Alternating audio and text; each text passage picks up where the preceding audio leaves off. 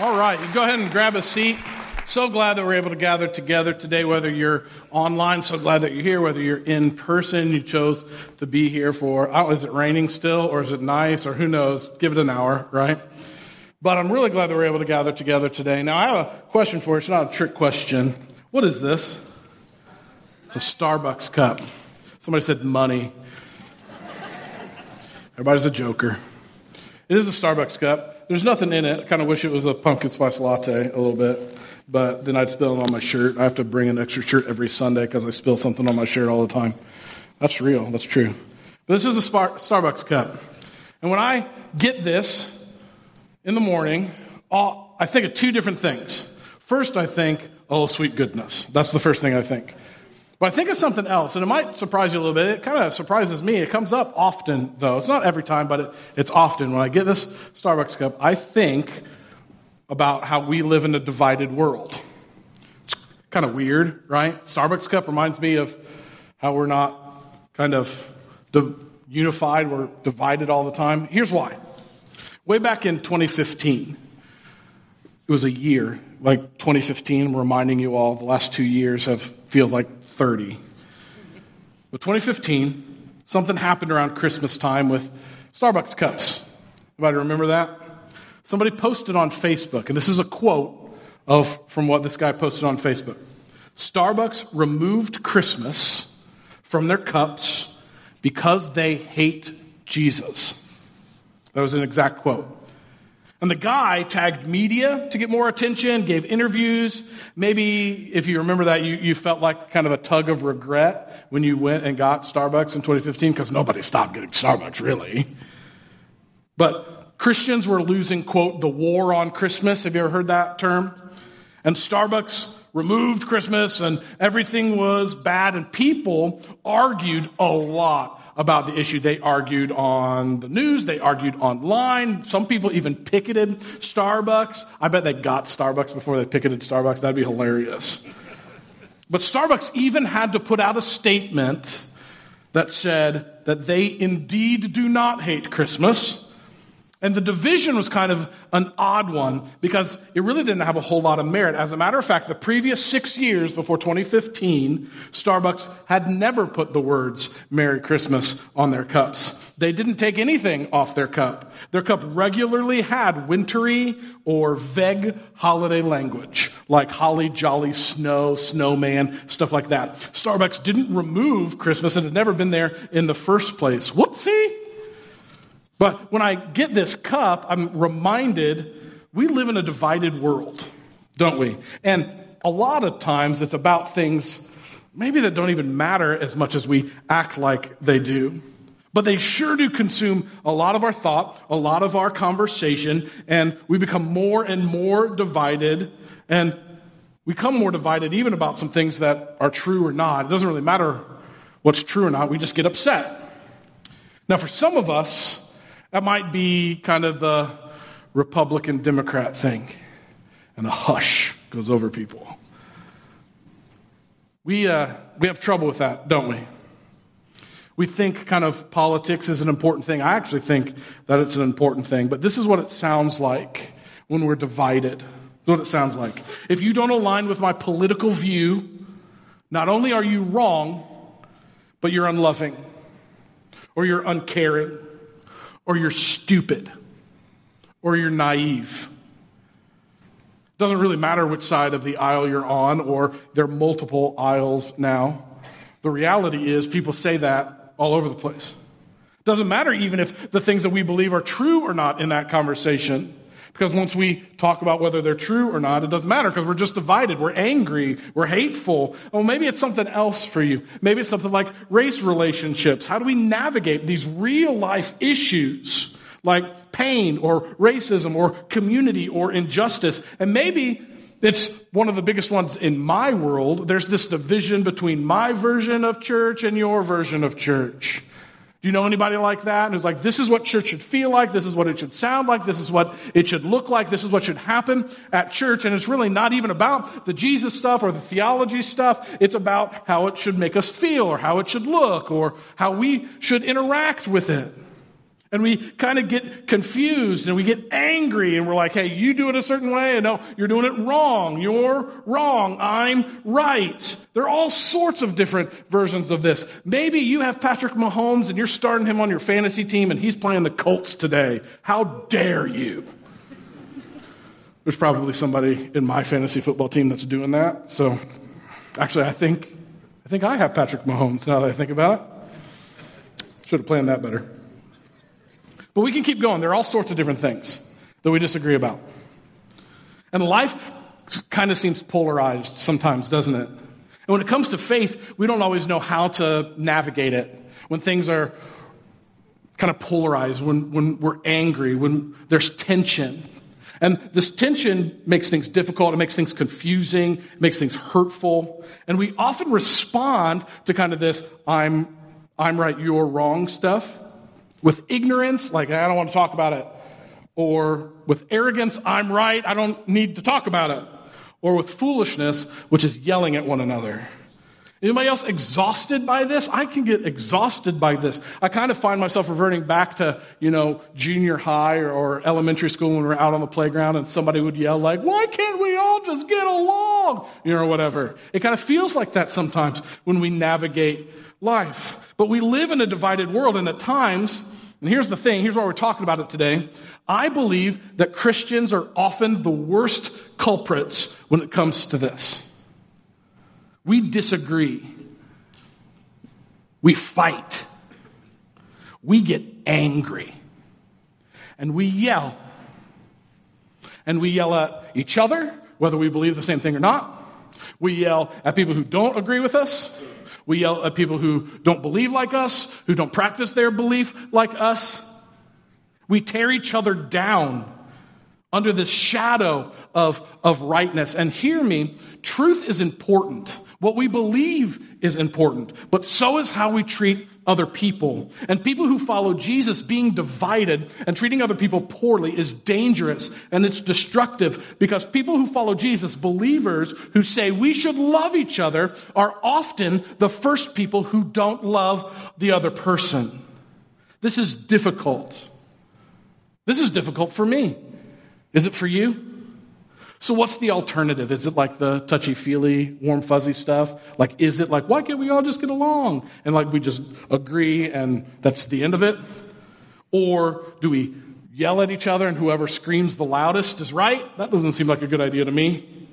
Or maybe there's a way for us to be on the same page if we follow Jesus, even if we disagree about a bunch of other stuff. Now, we're in this series and we're calling it Pursuit. And we're going through the book of Philippians, and we're really talking about what it looks like to pursue the things of God rather than the other things that we pursue a lot of times in our life. And last week, Reed talked about the pursuit of joy. He did a fantastic job. And he talked about how we're responsible for our actions and our attitudes, no matter the circumstances that we're in. So check that out if you missed last week. And today, we're talking about a different kind of pursuit, the pursuit of unity. And we're going to spend our time in Philippians chapter 2. Now, to remind you, Philippians is a letter written by this guy named Paul to a church. And he's reminding people who go to this church what it means to follow Jesus, what it means to interact with other people who follow Jesus. And check this out. In Philippians 2, we're going to start in verse 1. Check this out. This is what it says. Is there any encouragement from belonging to Christ? Any comfort from his love? Any fellowship together in the Spirit? Are your hearts tender and compassionate? How would you answer those questions? Paul wants you to answer these questions in a very specific way. So, is there encouragement? Any comfort? Any fellowship? Are your hearts tender? Yes is the right answer. This isn't just like a rhetorical question with no answer. The answer is yes. There are. All of these things are good. So why did Paul bring this up? Now, have you ever started a conversation with a reminder? This is what it sounds like. Hey, you know I love you, right? What happens after the reminder? And here's what I'd like for you to do. Right? Hey, honey, I love you so much. You're beautiful. You're wonderful. You're fantastic. You're the love of my life. Also, could you pick up the kids because I don't want to? Or whatever. Right? We do this. We kind of think about this all the time. We're like, okay, how do I butter up to get what I want? And I think that Paul is kind of doing a little bit of that. He's saying, no, I want to start with the reminder. I want to start to make sure you understand the motivation of what's following this. Do you want encouragement? Do you want to belong? Do you want comfort? Do you want the Holy Spirit in your life? Do you want your heart to be tender? Do you want compassion in your life? I think we'd say, yeah. For the most part, yeah. I think so. Well, he's saying, well, you have those things because of Jesus, so I just want to remind you. And then he moves on to verse 2. And this is what he says. He says, then make me truly happy by what? Agreeing wholeheartedly with each other, loving one another, and working together with one mind and one purpose. So here's what Paul is saying. Jesus brings people together. That's what he's saying.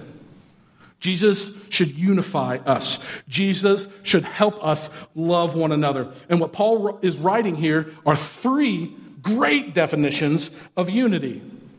Agreeing wholeheartedly with each other, loving one another, working together with one mind and purpose. Here's what I think of when I read this. Have you ever heard about somebody who's just really difficult to deal with behind the scenes?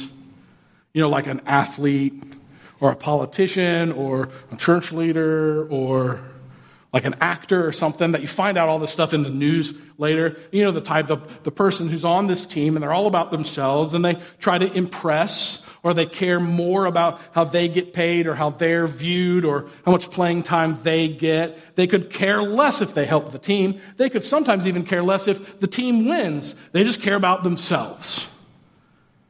Now, if we have Jesus, we should be on the same team, working for the same purpose. So what's the purpose? Loving God and loving others. And the cool thing is, I think Paul is saying, hey, look, you should be unified. We should be doing this together. Unity is actually better for us as individuals.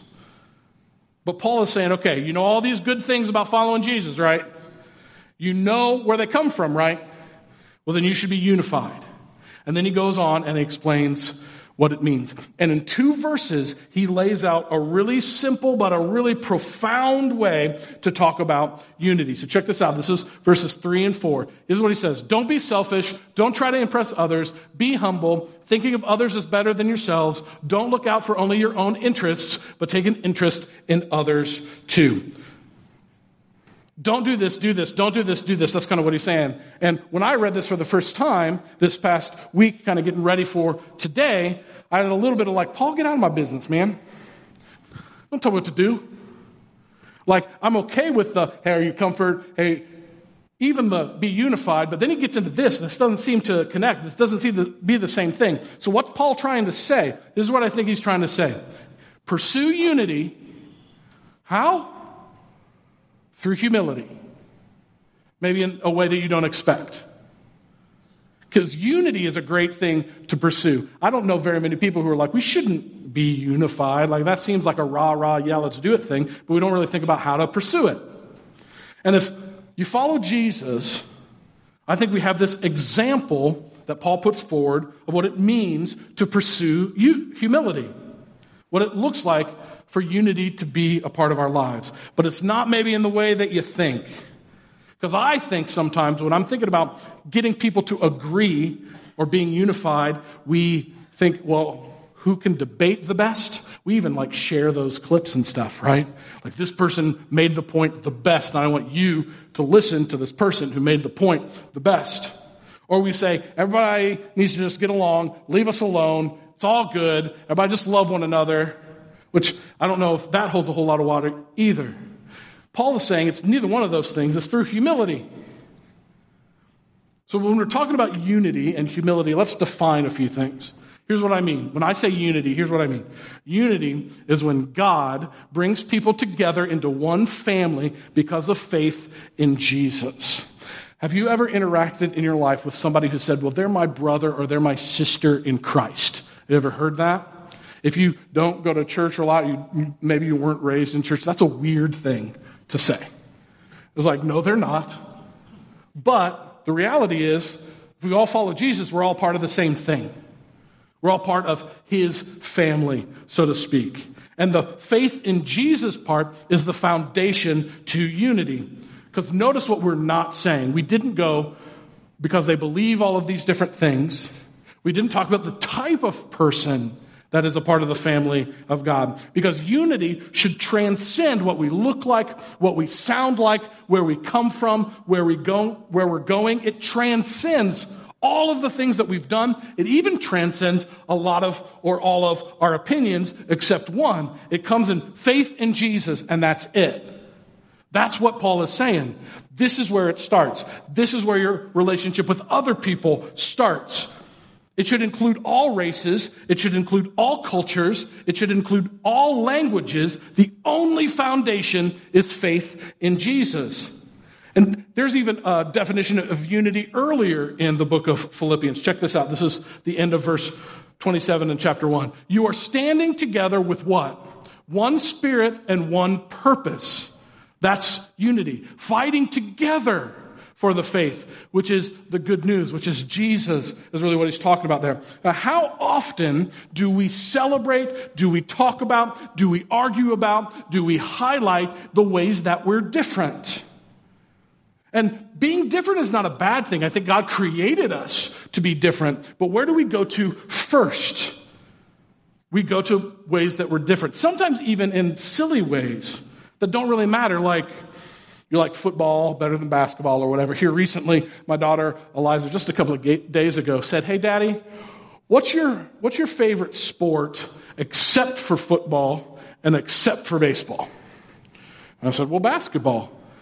And she's like, "Well, except for basketball," because she just wanted me to say volleyball, because that's what she plays. That's really what she was looking for in this conversation.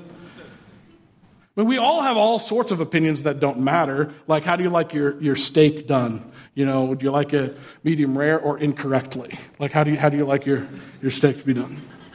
But when it comes to things of faith, when it comes to church, when it comes to the way that we interact with Jesus, we've developed what I like to call a yeah, but mentality. Do you have a yeah, but mentality? Yeah, they believe in Jesus, but they don't behave like I would. Yeah, they believe in Jesus, but they don't dress like I would. Yeah, they believe in Jesus, but do you see the way that they treat their family? Or do you see what they do when they're at work? Or do you hear the words that they say? And that doesn't mean that all of those things are right or wrong. But what we do is we put the yeah, but before anything else. And we go, yeah, but... And that's dismissive, and it can be distracting, and it can be damaging to the unity that we're talking about. One spirit and one purpose is how Paul describes it. And I was thinking that kind of sounds like Friday Night Lights. Anybody like Friday Night Lights? It's like clear eyes, full hearts, can't lose, one spirit, one purpose, go Jesus! You know, like that type of thing. But it's not flippant like that. Paul is saying unity is not looking the other way when somebody does something wrong. That's not what he's saying. Unity is not saying that, well, we just have to accept everybody and tolerate everything. That's not what he's saying. It's not towing the party line even though we don't agree. That's not what he's saying. He's saying unity means our main focus is Jesus. Full stop. That's what Paul is saying. But the unity we're talking about isn't based on circumstances or what we think or what we feel. It's deeper. It's on the fact that Jesus is who he says he is. That he's the Son of God, that he died on the cross for our sin, for our mistake, that we're in this life together for the same purpose, to love God and to love others. We're unified if we follow Jesus because of what Jesus did on the cross for all people, by the way, not just for the people that we like. And Paul describes these do's and don'ts when he's talking about unity. So let's dig in just for a few minutes into these do's and into these don'ts, kind of a couple of different versions of them. So I think this is a starting point. How should we be unified? Well, this is what he says. He says, don't be what? Don't be selfish. Be humble. And if I'm honest, can't get past the first three words. It's hard. Like, don't be selfish. And then I'm like, okay, well, I'm out. Now, if we did a survey, hey, let's do a survey right now. Raise your hand if you're the most selfish person in the world. There's like one person who's honest. Because here's the thing, we don't think ourselves as particularly selfish, do we? I don't. I mean, I don't go around and think like I'm super, super, super selfish all the time, even if I behave like I am. We see selfishness in other people way before we see selfishness in ourselves. Now, one of my favorite authors, C.S. Lewis, he wrote Chronicles of Narnia and a bunch of other books too. I really kind of love this quote that he has about humility. This is great. Check this out. This is what it says. If anyone would like to acquire humility, it's something we can pursue. I think, tell them the first step. The first step is to realize that one is proud. And a biggish step too, at least nothing whatever can be done before it. And this is really what kind of punches me in the gut. If you think you are not conceited, if you think you are not selfish, if you think that you don't put yourself first, it means you are very conceited indeed. Uh-oh. One guy is off the hook now for the rest of the message. If you don't think you're selfish, that should give you pause. The very fact that I'm slow to think that I'm selfish should indicate that I am more selfish than I think that I am. That is a terrible sentence, but I think that you understand what I'm saying. I don't think I'm selfish, and that should give me pause. And we start early in our life. I don't think I'm selfish, but I want the last cookie because I've earned it or I deserve it. Or I don't think I'm selfish, but I expect other people to give me the benefit of the doubt way before I'll give them the benefit of the doubt. Or I'm not selfish, but you're wrong, and I'm right. And I want you to say out loud that I'm right and that you're wrong. And if we do that, that should stop us in our tracks. And Paul is saying, don't be selfish, but do be humble. So what is that? What is humility? Here's the best definition I've come across. Some people think that this definition comes from C.S. Lewis. Other people argue a lot that it doesn't come from C.S. Lewis, which is hilarious if you think about arguing about a quote about humility. But check this out. This is what it says. Humility is not thinking less of yourself. It's thinking of yourself less. And this is where I think some of us go wrong sometimes. We think someone is humble is like, oh, don't look at me. I don't matter. I can't do anything. I'm the worst. And that's not what it's saying. It's not that you're the lowest of the low and you think that you're terrible. The definition kind of starts at the heart of what Paul is saying. It's not that we're terrible. It's that we're able to think about others. We're able to focus on Jesus. We're able to love other people first. So Paul is saying, hey, don't be selfish. Maybe be humble. Here's another kind of don't do that comes in these two verses. Check this one out. This don't try to impress. And do think of others as better. Do you know anybody in your life who's a one-upper? Do you have a one-upper in your life? You're like, I went on vacation, and they're like, my vacation was better, it was further, it was funner, it was great. And you're like, you're fun at parties? Like, golly. Like, I like wings, and they're like, pizza is better. I'm like, why are we arguing? They're both great. It's fine. It's the opposite of the Debbie Downer in your life. It's like the Ursula the one-upper. But we all have kind of this desire in us, don't we? We want people to like us. We want people to think that what we do is good, what we do is healthy, that what we do is awesome, great, cool, whatever. We want to impress. We dress to impress. We talk to impress. And deep down, when we are trying to impress other people, we're trying to get them to look at us or interact with us or think of us in a very specific way. And even to think that we're something that we're not, we'll go that far to impress. And I think that's part of what Paul is kind of peeling back on that onion. He's talking about hypocrisy. Don't be something that you're not. That's what he's saying. Don't act like you know when you don't. Don't act like you're perfect when you're not. Be honest. Be humble. And see others for the way that they are too. Think of the person that you like the least in the world, the person that you argue with, that you disagree with the most. You got somebody? Don't elbow people. That's not a good idea. Somebody that you just cannot stand. How do you think God views that person? God loves them. They're created by God, actually. They need Jesus just as much as you and I need Jesus. They know how to do things. They're created and gifted and unique. And yeah, there might be a whole bunch of reasons why you don't like them, and valid reasons too. But instead of working so hard to put yourself first, so hard to impress, think about how impressive other people are. Because humility is not thinking less of yourself. It's just thinking about yourself, your own feelings, your own wants less. And here's the last do and don't that he talks about. Don't look out only for your own interests.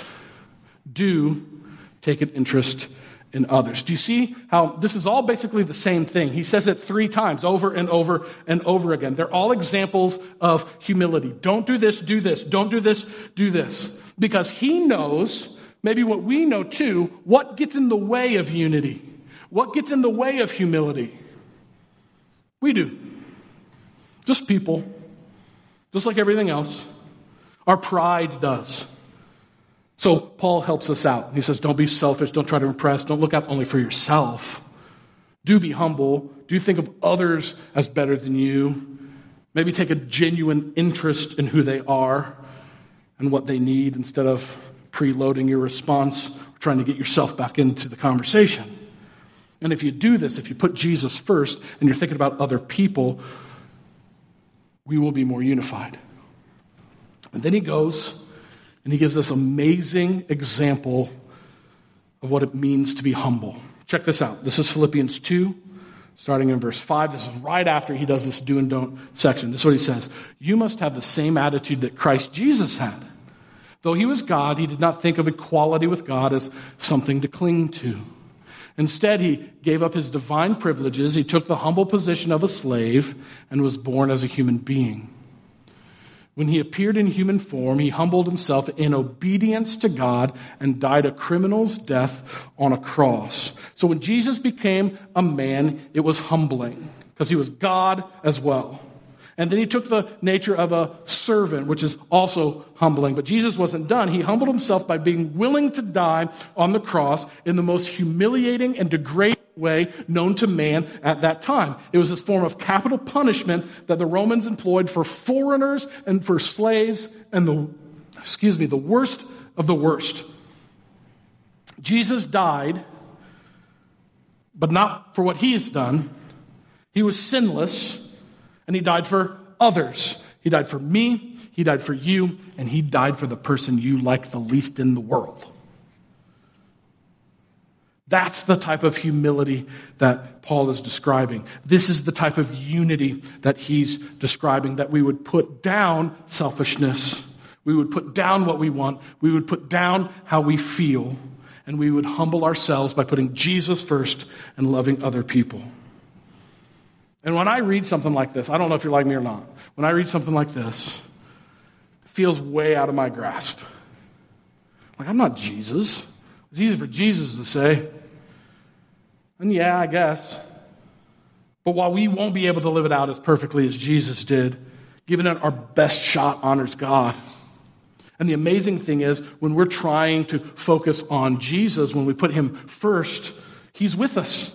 And he provides opportunities for us to grow and to pursue unity and to put others first and to think of others less and to be humble. So how do you do that? And usually in a message like this, we give, here are the 8 ways to go about your life and be humble. Well, Paul kind of did that. Don't do this, do this, don't do this, do this. So instead of kind of a one-size-fits-all thing, I'm going to ask a question. And this question's kind of been bothering me, and I kind of hope that it bothers you a little bit too. Here's the question. Check this out. How could unity of the people of the Ridge impact a divided world? How could unity here change anything out there? Well, unity in the people of the Ridge, I think, can show that followers of Jesus genuinely care for other people. Unity in the people of the Ridge, I think, can prove that disagreement or where we don't agree doesn't matter as much as Jesus and what unifies us. Unity in the people of the Ridge, I think, illustrates all sorts of ways that Jesus prompts us to be humble, because you're not humble without Jesus, really. And that we're unified and able to do some things that we wouldn't be able to do without one another. That's one of the amazing things I think about this 10K challenge that we've been talking about. We can't do that on our own at all. It's literally impossible for one person to do that in a year. It's too many hours. But when we start adding people together, when we start being unified, all of a sudden something happens. And 10,000 hours of serving other people and thinking of other people first as deserving and better, not less than. And joining in what God is doing in the lives of people we love and we care about and people we don't know and people we don't like is a pretty amazing thing. So pursuing unity reminds us of who Jesus is, who our neighbor is, and who we are. It's not extravagant. It's unexpected, though. And it's difficult. And it changes things. And it's countercultural. And I believe if we pursue unity and we are humble, I truly believe that God will change the world through one step, one act of kindness, 1 hour of service, one person, one act of humility, one family, one unified church, one person putting Jesus in his rightful place, putting his neighbor in his rightful place, and putting himself in his rightful place. Because when we pursue unity through humility, God is honored and God shows up. I'd like to pray for us. Heavenly Father, we come before you today. And unity is, as we've been talking about it, at least in my own heart, is something that's easy to just check off and go, yeah, okay. But humility, it's a little bit more difficult. And I admit to you my own selfishness, God. We confess even right now, we can be selfish. We can put ourselves first. We think about what we need. We think about our safety. We think about our security, our comfort, whatever it is. We got to place ourselves first, and then everything else follows. And God, right now, we just ask for your help in putting you first, Jesus first, foundationally. And even if just for a moment this week, we're reminded that we're to love other people and put them first. Not thinking of our own interest, but to think of theirs. Help us do that. I need help doing that. And God, help unity here even, and the people hearing these words, and the way they treat one another, and the way they treat their neighbor, coworker, the way they interact in their community. We ask for you to move in such a mighty way, even in these small one-off ways, so that people might see the love and the hope and the peace of Jesus. Not because of who we are, but because of who you are. You who saw yourself to be servant rather than put yourself first. Thank you for that example. It's in Jesus' name we pray today. Amen.